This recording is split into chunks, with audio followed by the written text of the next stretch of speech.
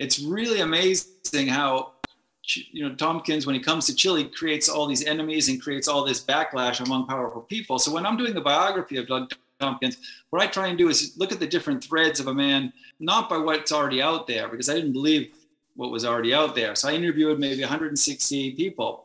He lived in a basement in Squaw Valley. He partied his brains out with Janis Joplin. John Wenner, the founder of Rolling Stone, was his buddy. And Tompkins is this kind of weird visionary who's half mad climber and half nerd. I mean, the dude is really a nerd. He's always reading and studying, and he's kind of there's definitely some kind of kamikaze gene here, because the guy is definitely like a rocket ship.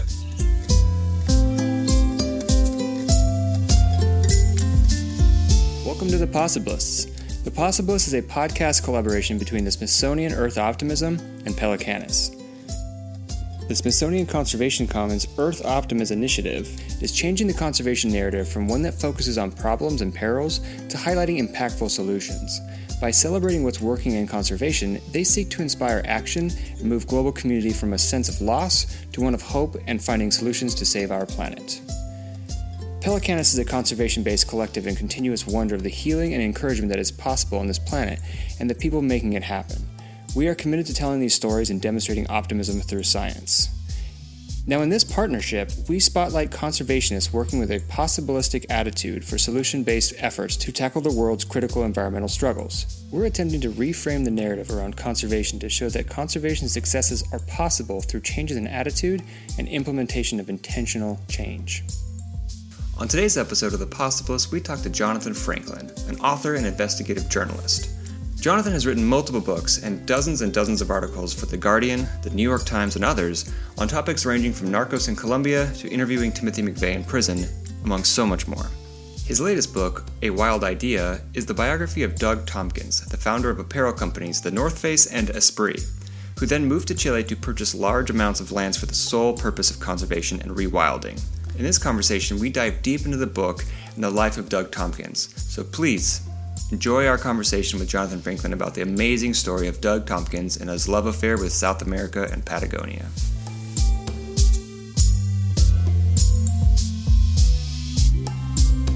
Jonathan, thank you so much for joining us. We're really excited to have you. We all finished the book just in the last week or so. Taylor said he finished it last night, ran through about 200 pages in one night just to finish it up. I listened to it on Audible. That was a really cool way to listen to it. I'm still learning how to read. But no, we really enjoyed it. So before we get into the book and the whole story, can you just kind of tell us who you are and share your story in the environmental field and conservation? Yeah, I think most of my connection to conservation has to do with that I grew up in a very lucky zip code. Where I grew up in Lincoln, Massachusetts, is probably 30% conservation land. It's right next to Walden Pond. So, when you're in third grade, you go to Thoreau's house and look at it when you're a third grader, which is always good for third grade brains. And I think that my father was a huge influence as well, because he had gone to Dartmouth and he had been in the outing club. So we were still allowed to wander through the streams of New Hampshire and Vermont and get leeches on our legs as small children. So I think I was an expert at ripping leeches off my leg by about, if you had less than 10 leeches, it was a good day.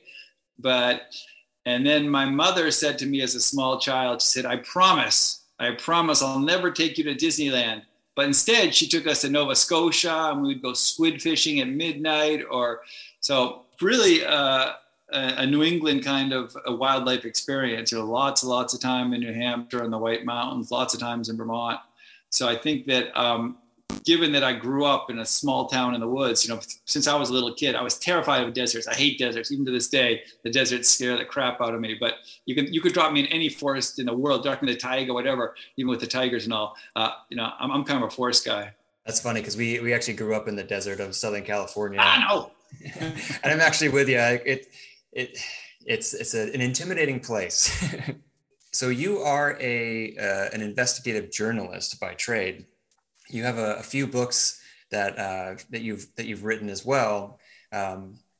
from the 438 days about the guy stuck on the boat to the 33 Men, the Chilean miner story, to the book we're going to talk about today, A Wild Idea, about Doug Tompkins and all the stuff he did in his life. So can you talk a little bit about some of the investigative journalism, some of the books you've written about conservation or in the environmental field?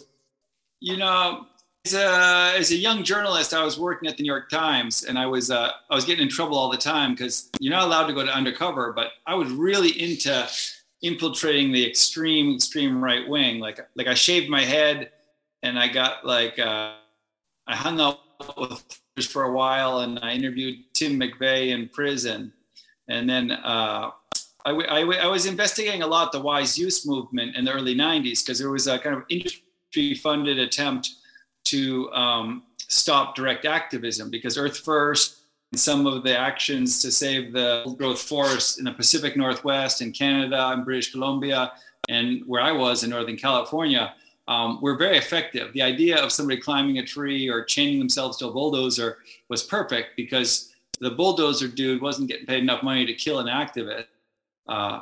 And so I think that I was very much, in my heart, I probably should have been on a Sea Shepherd's, for 10 or 20 years to get it out of my system. So I kind of cut my teeth covering the FBI campaigns to screw Dave Foreman, the FBI campaigns to destroy Earth First, the FBI campaigns against the people who were freeing minks and animals, Minnesota, more in the central part of the country.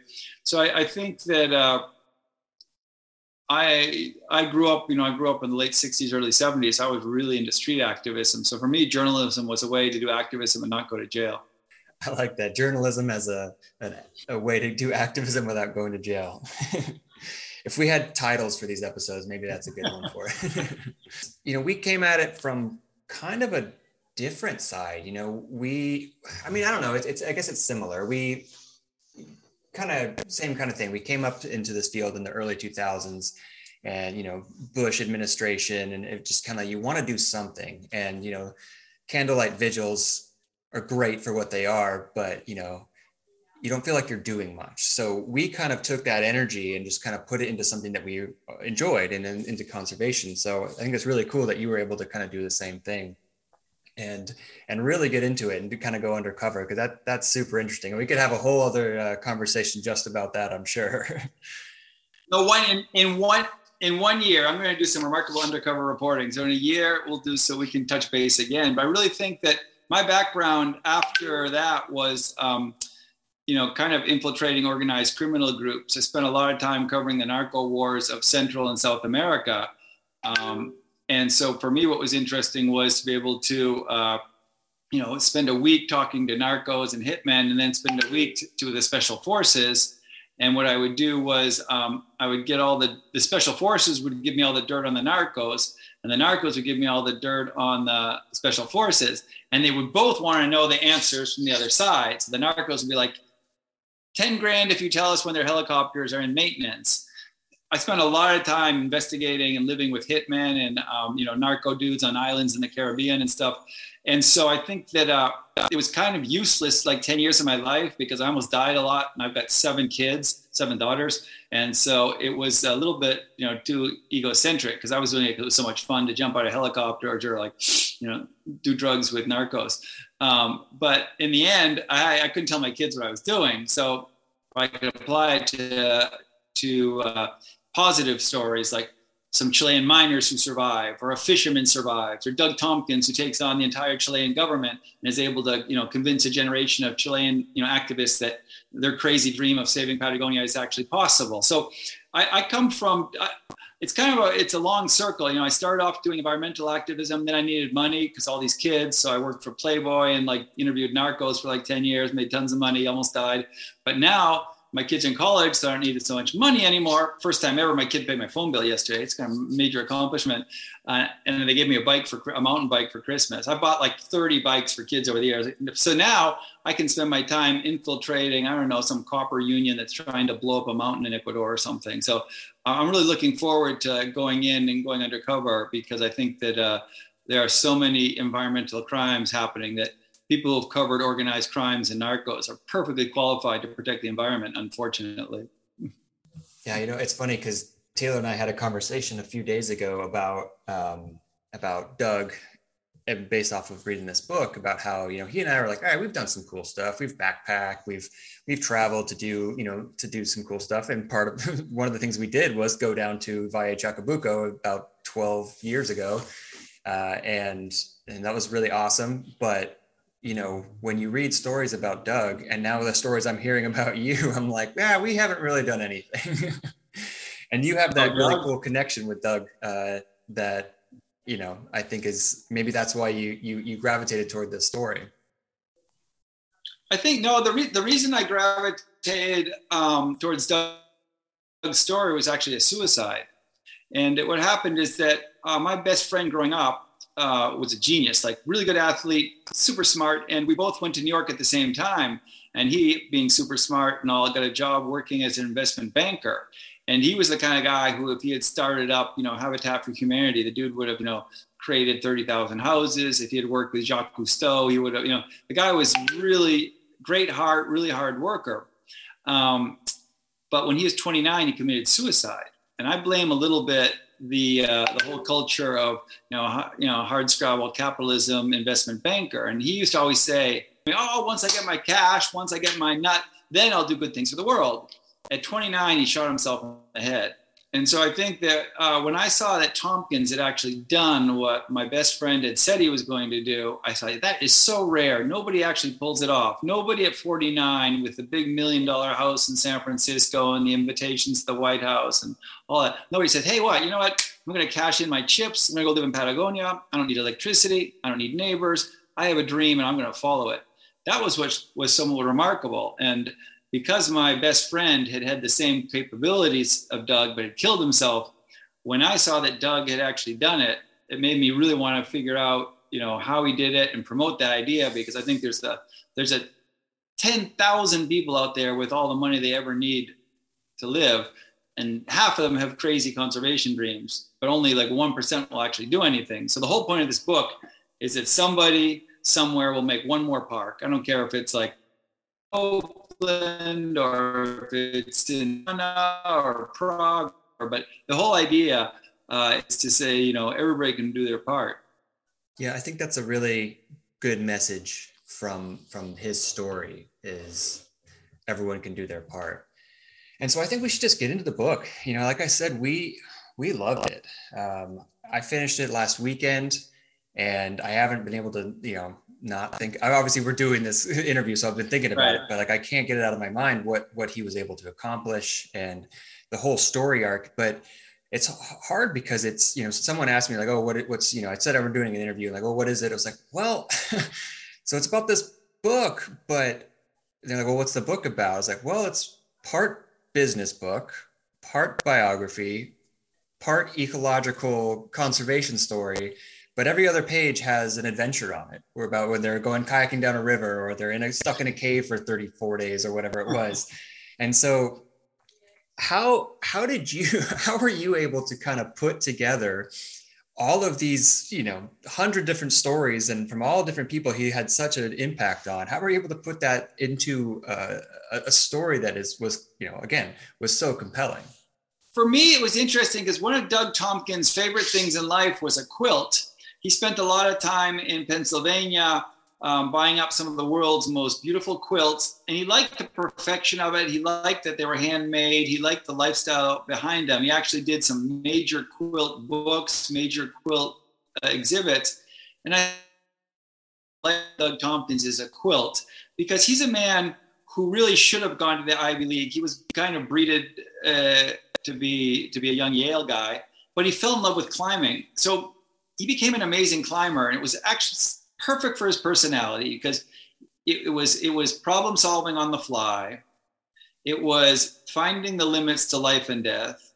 It was sharing experiences with buddies who you're going to hopefully be in touch with the rest of your life. Technical, the challenge of physics and understanding, the ropes and the carabiner. One of the the tools that Doug Tompkins and Yvon Chouinard really loved were wool gloves with no fingers. And that was for them was like, holy crap, we can actually climb with wool gloves with no fingers, you know. And you see the photos of these guys, they have like alpaca scarves on, you know, they'll be climbing, all their scarf will blow off, or like, you know, their lace up leather boots, and the whole thing was totally analog in the best way. And, you know, they didn't want help. They didn't want to have a rescue team come get them. They didn't want to have a cell phone. If they had seen a drone, they were throwing rocks at it, you know. Or these guys were real hardcore. When they were hungry, they would go down to the valley and they would kill a sheep and they would skin it. And they understood, probably to their own convenience, that if you ate the sheep but left the skin, that was considered like fair game, because you were just a, you know, dirtbag climber. Of course, you needed to eat, but you couldn't take the skin. So they would always justify stealing sheep. But these are dudes who would come down, steal a sheep, skin it, leave the hide in some sort of weird frontier justice, then, you know, kill off that sheep for weeks inside a cave. You know, this is not your average dude. So for me, what I wanted to do was I wanted to erase the image of Doug Tompkins that exists in South America, because that was an image done by real right-wing press and big business and corporations who were freaked that this one dude could stop, you know, their aluminum smelter. You know, they had the whole plan to put an aluminum smelter, pollute Patagonia, kill the rivers with the discharges, tons of traffic, boats bringing in the raw materials, you know, massive amounts of electricity. I mean, Chile was about to turn Patagonia into, you know, the worst parts of New Jersey. And thanks to Doug Tompkins, it's now going to be like the best parts of British Columbia. But if it hadn't been for Doug Tompkins, it would be like, they'd be like 20 years away from like some crappy like mini version of Newark. It's really amazing how, you know, Tompkins, when he comes to Chile, creates all these enemies and creates all this backlash among powerful people. So when I'm doing a biography of Doug Tompkins, what I try and do is look at the different threads of a man, not by what's already out there, because I didn't believe what was already out there. So I interviewed maybe 160 people. And so I have like 5,000 pages, maybe 4,000, 5,000 pages of interviews with Doug Tompkins. So I can read through that, and I can have his, you know, his friends from fourth grade, his friends from seventh grade, his girlfriends from high school. You know, he worked at the Jerome Hotel. He lived in a basement in Squaw Valley. He partied his brains out with Janis Joplin. John Wenner, the founder of Rolling Stone, was his buddy. And Tompkins is this kind of weird visionary who's half mad climber and half nerd. I mean, the dude is really a nerd. He's always reading and studying, and he's kind of a, I don't know, there's definitely some kind of kamikaze gene here, because the guy is definitely like a rocket ship. And I think that throughout Doug's life, you had these different threads. And so what I try to do is interview from, you know, the first years to the end years and beyond, and then create this giant quilt. And I think that I did a very good job, but it's definitely not the last book on Doug Tompkins. I hope there's 10 more, because this guy, to really tell his story, you need to do a trilogy. I don't think I have it in me, but I'm hoping that in 10, 20 years, we have like a shelf of Doug Tompkins books. No, I agree. Like I said, this could have been split up into 3 or 4, you know, books of their own, just to go completely into the whole business side, completely into the ecological restoration side, and even completely a whole book just to go into the whole love story with him and Chris. So, you know, I'm really glad you brought up the quilt, because as I was going through it, the quilt, his obsession with quilts kept coming up, and I just kept going, what is it with the quilts? Like, why are these coming up? And then when it came to like near the end, I'm not sure, I honestly can't remember if you said it or if it just clicked, but like, well, his obsession with really nice antique things and quilts turned into this obsession with making these areas in Patagonia like ecologically, you know, quote, perfect. Instead of having, you know, dams and big developments come in, he was able to turn that obsession into from like little things that he likes, things of very, very much the way he liked them, into let's restore this the way it should be. And so I really, really love that connection. Just so people that haven't read the book can kind of get a little bit of sense of Doug Tompkins. You've already kind of mentioned a little bit, but can you kind of give maybe a quick, just, synopsis of his life? I know it's going to be super hard, but with everything he's done, just to kind of give like a quick synopsis of how he started and where he ended up with his work in Patagonia. Yeah, Doug Tompkins was a rebel child who was raised in the upstate New York. Doug Tompkins' father would buy antique furniture for museums. So they had a little plane, so they would fly around the country and they would look for antiques that were of the highest quality so they could sell them to museums, and they could put them in the airplane and fly them back. Now, this led to them negotiating in lots of churches because the churches tended to have the roofs to protect their furniture, the money to polish them. So they would often be negotiating inside churches. So as a small child, Doug Tompkins is flying around with his dad, and his dad is buying museum quality furniture. And what happens here is he tells his son very early in life, there's only three kinds of furniture. There's good furniture, there's bad furniture, and there's exceptional furniture. Always go for the exceptional. And this kind of mantra is drilled into his head from 8 years old, 9 years old. So very early on, he gets this amazing sense of aesthetics. And I think that as we see Doug Tompkins become a downhill skier when he's 13, 14, the aesthetics of the perfect line, of the perfect cut, he can see it. He's almost reaching the Olympic level for skiing. And to train year round for skiing, he decides to go to South America. So he can spend, June, July, August. And there's one particular place in Chile called Portillo, which is a world-class ski area and lodge, and just one of the hippest outdoor scenes on earth, especially in the 60s and 70s. And Tompkins goes there to train. And as he's training there, he falls in love with the Andes. He starts to, instead of taking a regular charter jet home, he hitchhikes home on little jets and little, biplanes and little Cessnas back then. And so he falls in love with South America. So after coming back to the United States, he's decided that he's going to start a little outdoor company, because he's just seeing that everywhere he goes in the outdoors, more and more people are coming to the outdoors. So he starts a company called the North Face, and it's instantly successful. Great design, great logos, great products. He sells reindeer rugs, which somebody brings him from like Laplandia. He sells bikinis from France. He's crampons and pitons from his best friend, Yvon Chouinard, who later founds Patagonia. He's hanging out with this young tribe of climbers who are rebels, but they're on the cutting edge of a future, business, which is outdoor gear. So Tompkins becomes an accidental businessman, starts the North Face. He loves adventures in his life, so he'll spend 8 months as CEO of Esprit and 4 months chasing tigers in India. And what happens is that Doug Tompkins is a rare combination of a visionary entrepreneur, hardcore rebel, but the more money he gets, the more radical he gets. And by the early 90s, he's got $300 million, and he's more radical than ever.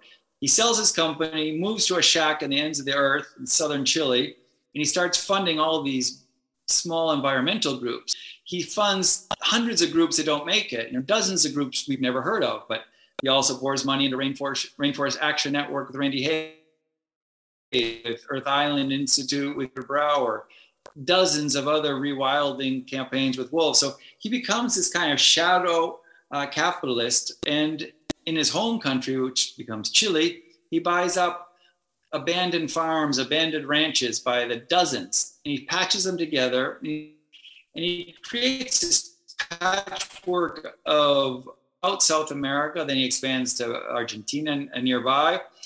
And he becomes like the world's most exquisite park designer, in the same way that he once designed tents for North Face or shirts for Esprit. So he's kind of this mad designer in the cockpit of a plane. And he said, okay, well, park will go around the mountain, around the glacier, include the volcano, and come back to the bay. So we have this kind of visionary dude with 300 million, and he ends up saving 15 million acres along with his team.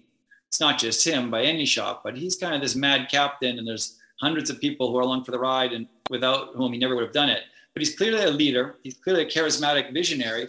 And this book, A Wild Idea, takes you from this young, hyperactive sports dude who fortunately learned aesthetics from his dad to a man who actually designed some of the most beautiful parks on earth. This book is bananas, dude. Like you're saying, like, I didn't know your history of, undercover with right wing and working on narco stuff. But it makes sense. It makes sense, man. You've got this energy. You've got, especially your other books that you've written, you've got this like extreme drive that you're pulling in. And it makes sense that you're talking about Doug, because there is this guy that, well, one of the things I wanted to bring up is, like, I hate reading biographies a lot. And I hate reading conservation biographies. Because a lot of times my heroes in the conservation movement, I've been a conservationist for almost 20 years. This is my whole life. And when I learn about them, I go, man, that's not who I wanted you to be. But when I read this book, it's amazing because there's so much energy, so much intensity, and there's so much of a middle finger to so much of the status quo. And my question, this is a long prelude to the question of who is this person? Because there's this energy, there's this intensity of Doug, but there's also, like, you paint a wonderful portrait of him. He also could be very challenging to deal with, very challenging to work with, very aggressive, very particular. We met him. He was kind of an asshole to us. At the same time, as he was, Austin and I were like, yeah, but he's a lion, and we get it. And so I guess all of that is to say, like, who is this person, Doug, who can be so challenging? And then you wrap the book up with, but then he also inspired this community around Patagonia and this love story with Chris Tompkins, and how, like, you brought such a human element to it, that I'm so grateful for. So I guess just tell us more about the humanity of Doug and your interaction with that. Doug Tompkins was a man who was able to speak to the farmer who was helping him build a fence, and Prince Charles. He had this remarkable ability to connect with people, but only people who he found extremely interesting. So if you look at the life of Doug Tompkins, you'll see that he was with Prince Charles, he was with Janis Joplin, he was with the Grateful Dead, he was with Hell's Angels, he was riding motorcycles in South America, he was stalking tigers in Europe. This guy was all over the map. And basically he needed to live life about 3 times as fast as the rest of us. That led him to extreme sports, mountain climbing, downhill skiing, and ice climbing. He becomes a conservationist based on this kind of deep deception that the beautiful parts of the world, the most beautiful corners where a climber, a hiker, a surfer, a kayaker might go. So I think that to really understand, like, Doug Tompkins, he's a perfectionist who's got a dream and a drive. And if he had a car, he probably wouldn't need a rear view mirror. And he abhorred seatbelts. And when he hired people at his company, Esprit, he asked his head of human resources if they could screen the applicants for having speeding tickets, because he thought that the more speeding tickets the person had, the more appropriate it was they work with him. And even in the 70s, I don't think you could get the DMV to, like, screen people's record to hire them. But that was his idea. If you had lots of speeding tickets, you were the kind of man or woman who wanted to work with him. And he was a busy man. He traveled 7-8 months a year, didn't see his kids very much. His wife traveled 6 months a year. They were running a global empire company, and they really ran it the way they wanted to. So it's an old school capitalism, but that allowed him to sell out at a certain point, take his fortune, and do whatever the heck he wanted, which was save the most pristine parts on Earth. You can only save so many acres with $300 million. Then he goes down to Chile, and he realizes they're selling the native forest. Back then it was $40 an acre. So for 300 million, he saved millions and millions of acres. So it's a real mixture of a practical entrepreneur with an adventurer and a man who doesn't ever use a rear view mirror. That was a really interesting point, because that's one of the things I was thinking about. I was like, why? I understood the connection between him and South America, but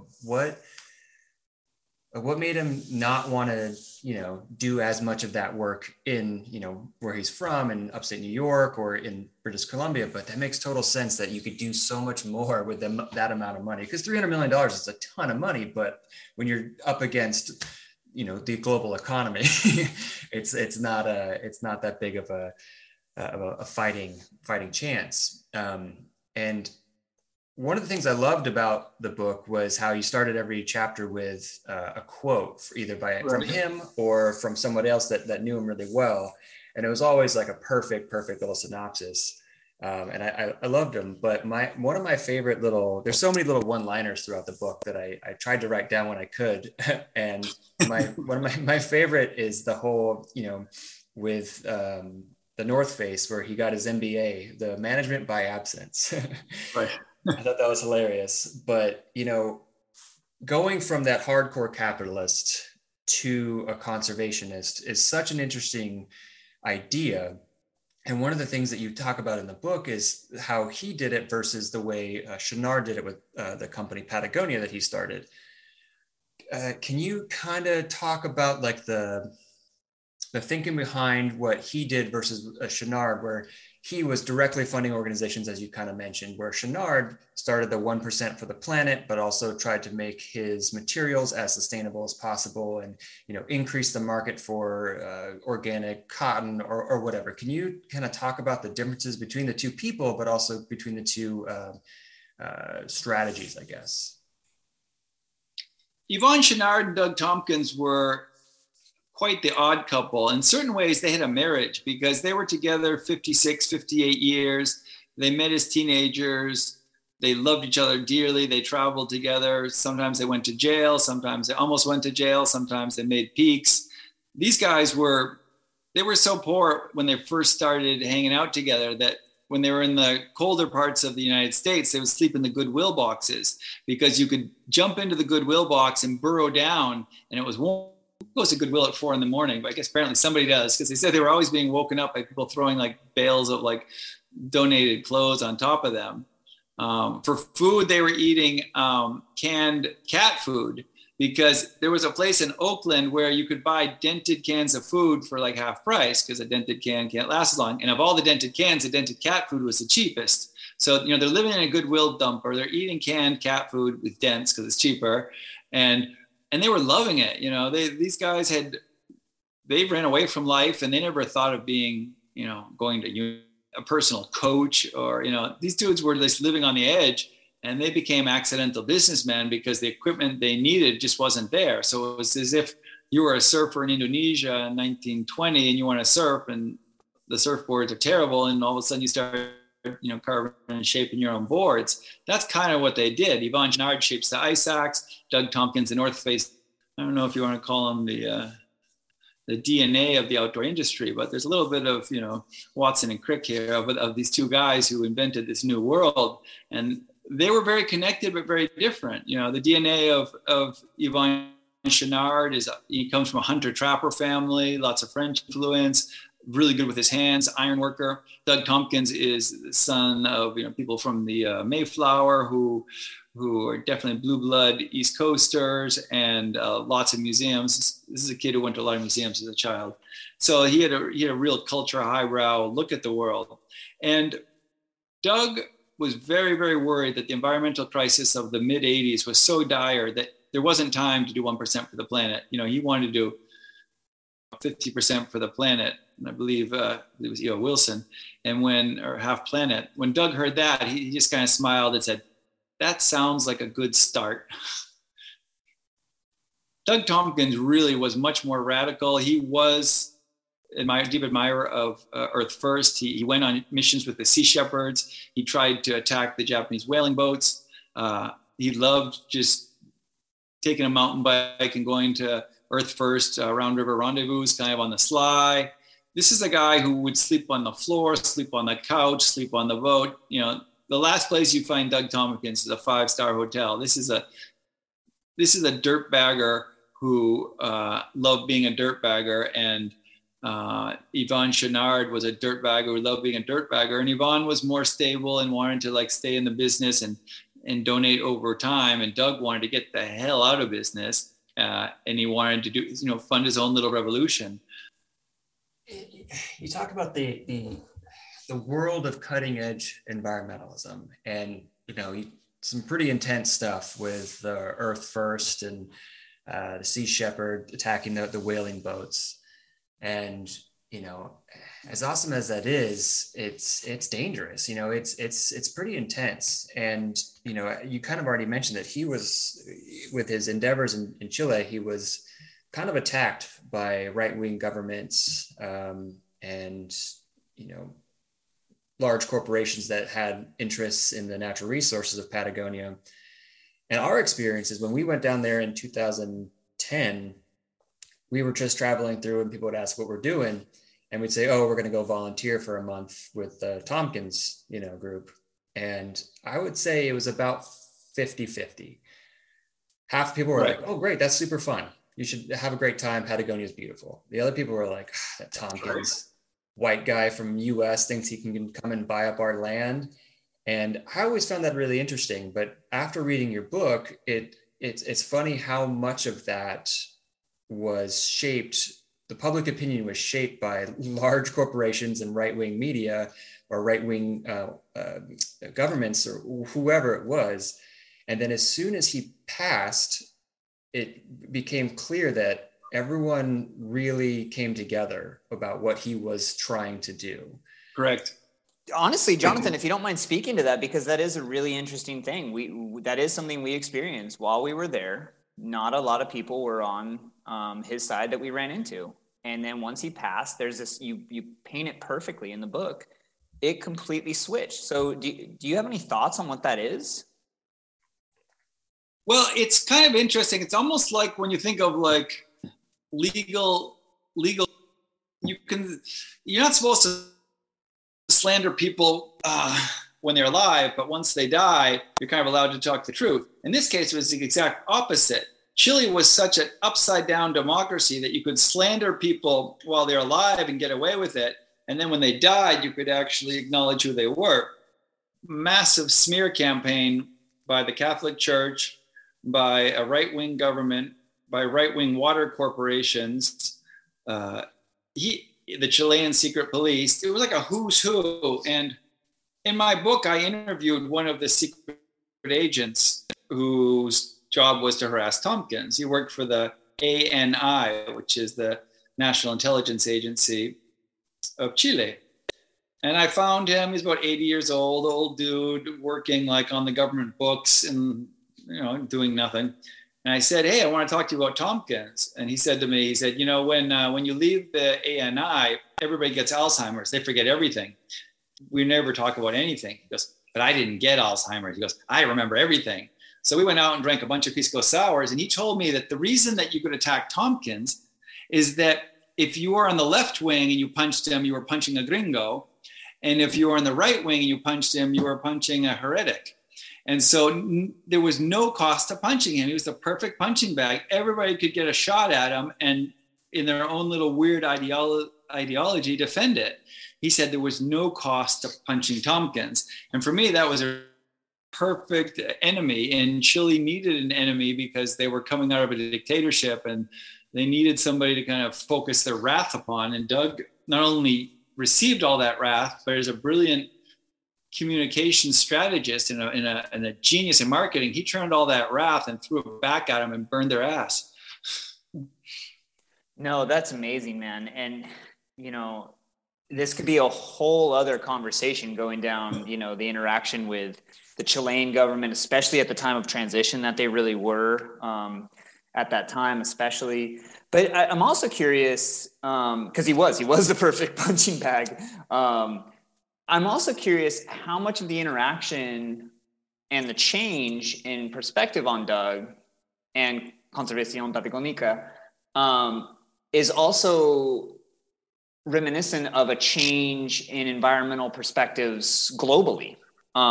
Is that because he was so iterative with that? He was leading conservation movement in a lot of ways, but then the conservation movement is also growing and maturing globally at the same time. So I'm just curious what your thoughts are on that interaction between the two. No, it's a great question because Doug Tompkins was a visionary, but it's a little easier to be a visionary if you grew up in the acid days of late 60s San Francisco. You know, it kind of came with the turf being a visionary. And so he had the capability to have that kind of San Francisco counterculture, look what's coming vision, but with a global businessman, you know, who's cutting $1 million deals in Tokyo and Hong Kong. So he was able to harvest all these different skills. And I think that allowed Doug Tompkins to not only see the world, but to see future environmental problems long before other people did. Stall the development of Patagonia for 30 years, from 1990 to 2020. He really thought that public opinion would catch up. So he didn't see his job as running a business and doing 1% for the planet forever, as his friend Yvon Chouinard did. Doug saw his position as build a firewall, whatever it takes, stop these bastards from cutting down my forests, damming my rivers, and polluting my bays. And in 20 or 30 years, there'll be millions of people who agree that an intact forest is worth more than a destroyed forest. And, you know, if you think about it, it's not that different from the change from whaling to whale watching in a fast forward way. Doug Tompkins was very clearly aware that an intact forest, intact river, long term, not only was morally and ecologically, but even commercially the sound way to go.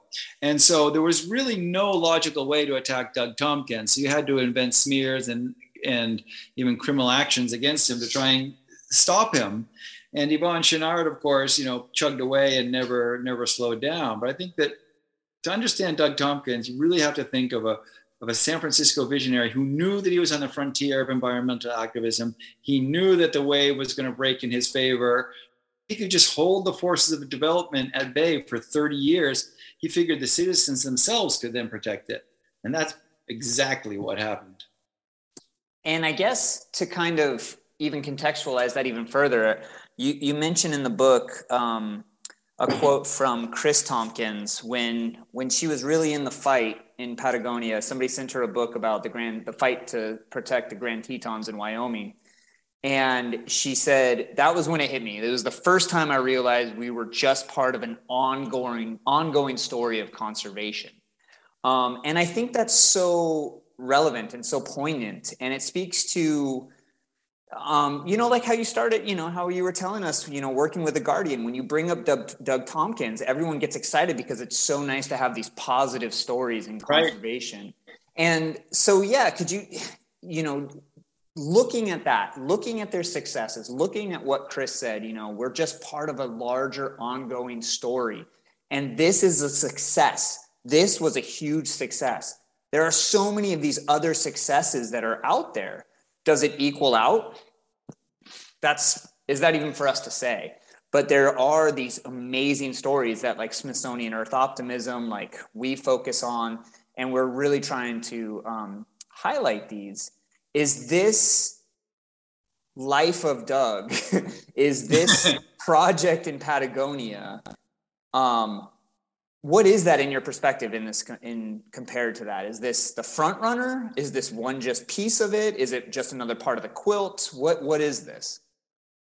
What Doug Tompkins did to the environmental movement is he was able to spread his financial wealth among dozens and hundreds of small groups around the world. So you have people in Holland, you have people in the Caribbean, you have people in the States. So Doug Tompkins really believed in networking. You know, he was one of the early things he does as a conservationist is summits where he invites 15 or 20 of the top people in a field, Mike Soulé, the people from Earth First, John Davis, and he brings all these people together at his house and people sleep on the floor. And he's just, you know, he's saying to Dave Foreman, you know, you've come up with this, you know, program for interconnected wilderness areas.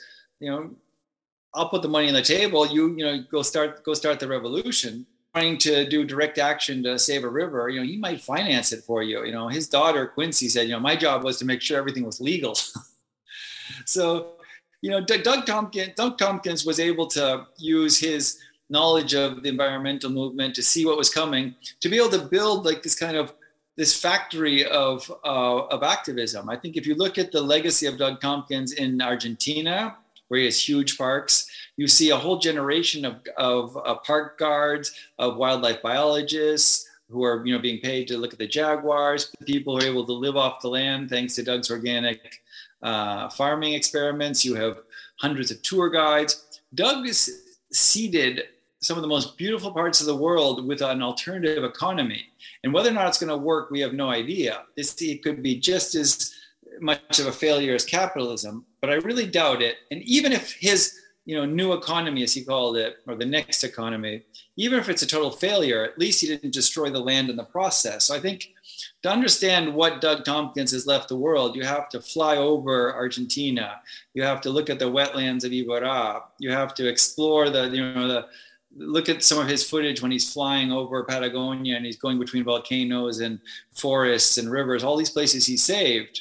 And on the ground, Doug really thought that if you didn't have a ring of locals protecting your project, you were screwed. So it's very notable that when Doug first starts settling lands in southern Chile, what does the right-wing press says he's doing? He's kicking all the poor farmers off the land and drowning their babies.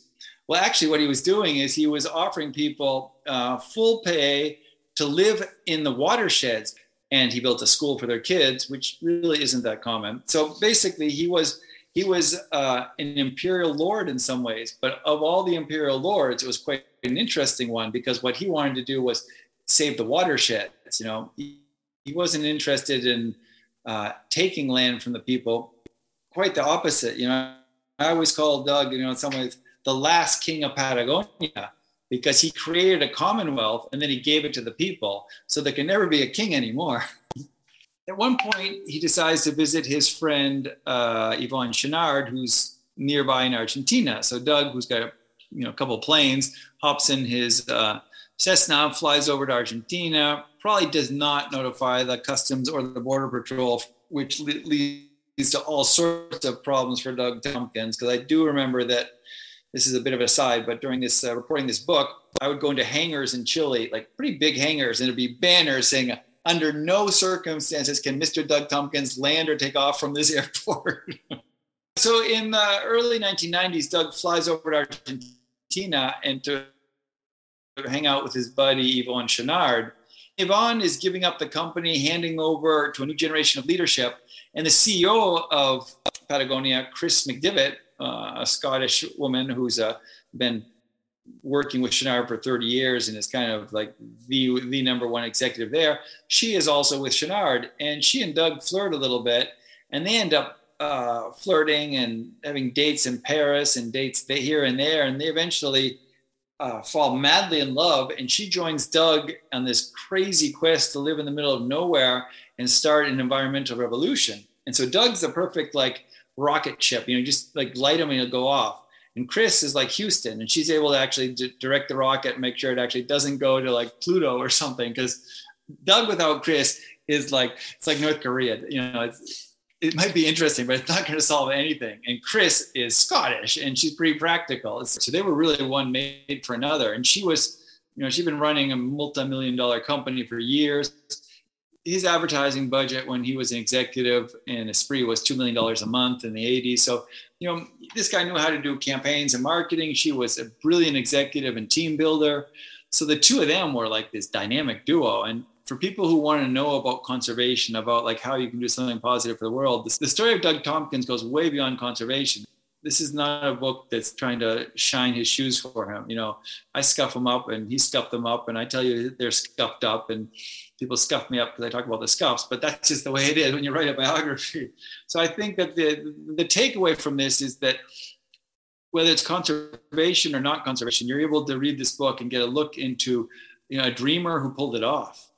Yeah, that's a great way to put it. A dreamer who pulled it off. Because he did.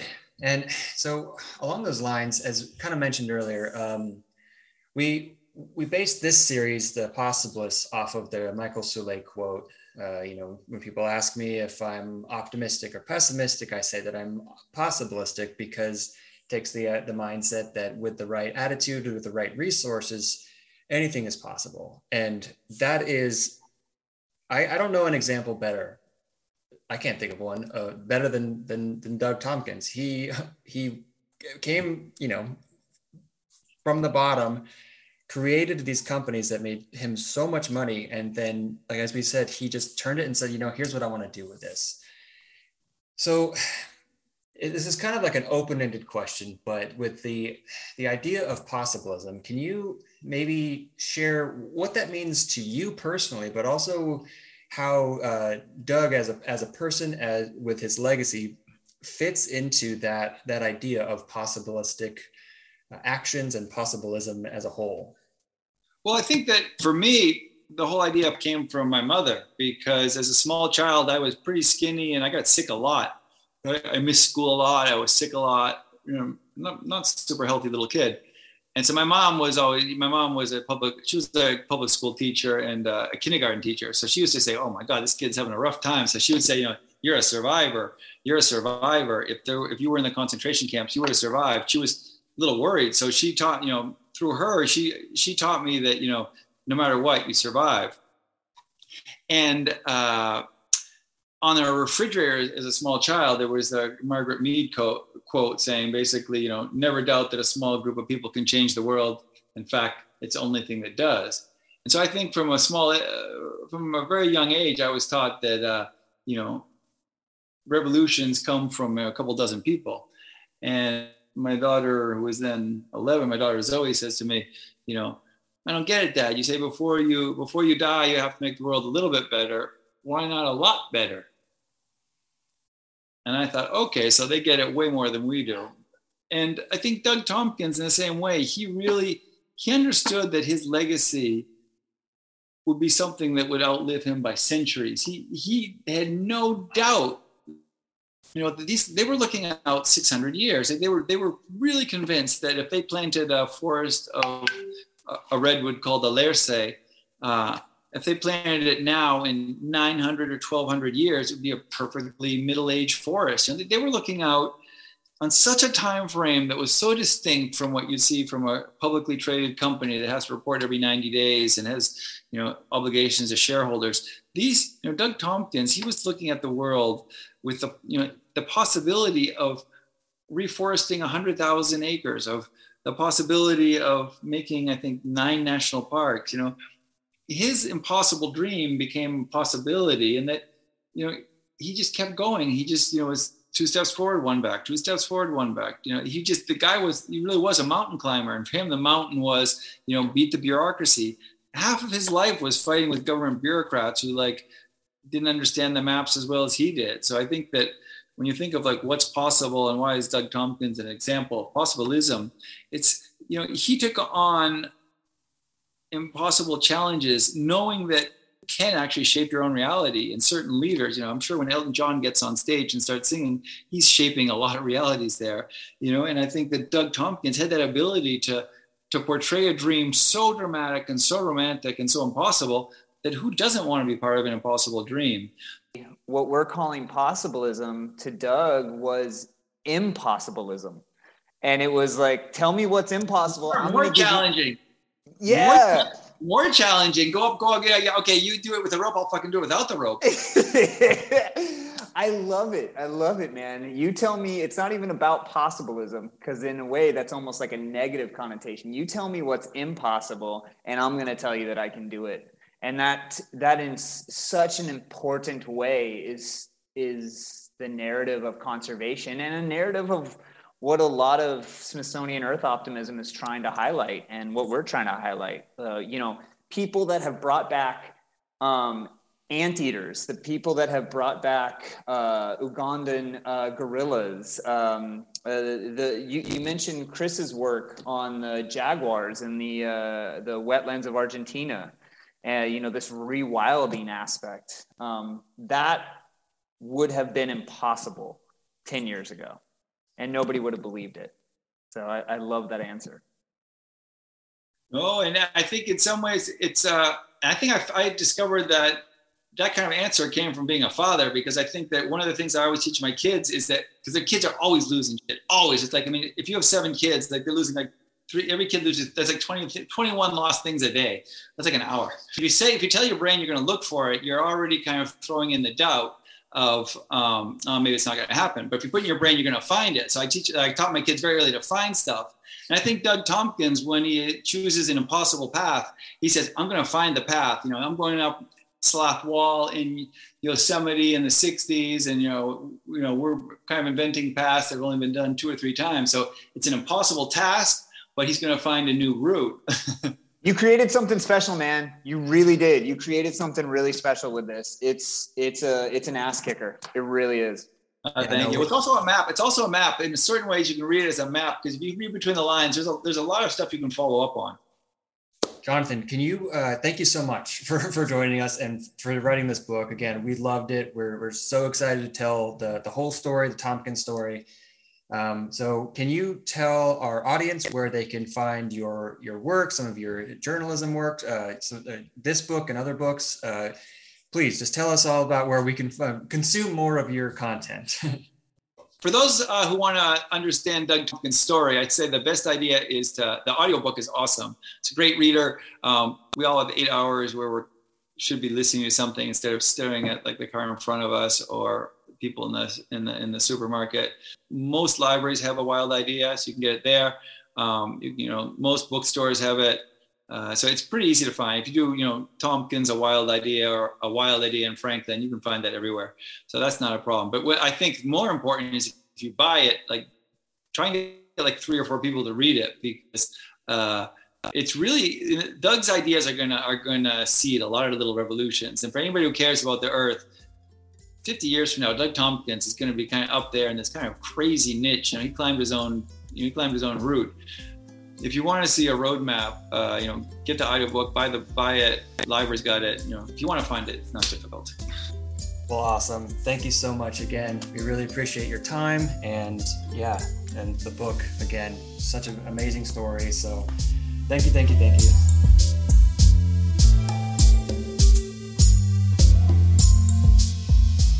We wanted to say thank you again to Jonathan Franklin. So please go find and read A Wild Idea, and go look for his other books like 438 Days or The 33 Men, and his many, many articles. He is such a great storyteller. Host and producer for this episode are Austin Parker and Taylor Parker. Producers are Kat Coots and Andrea Santi. Music was provided by A Picture Book Studios.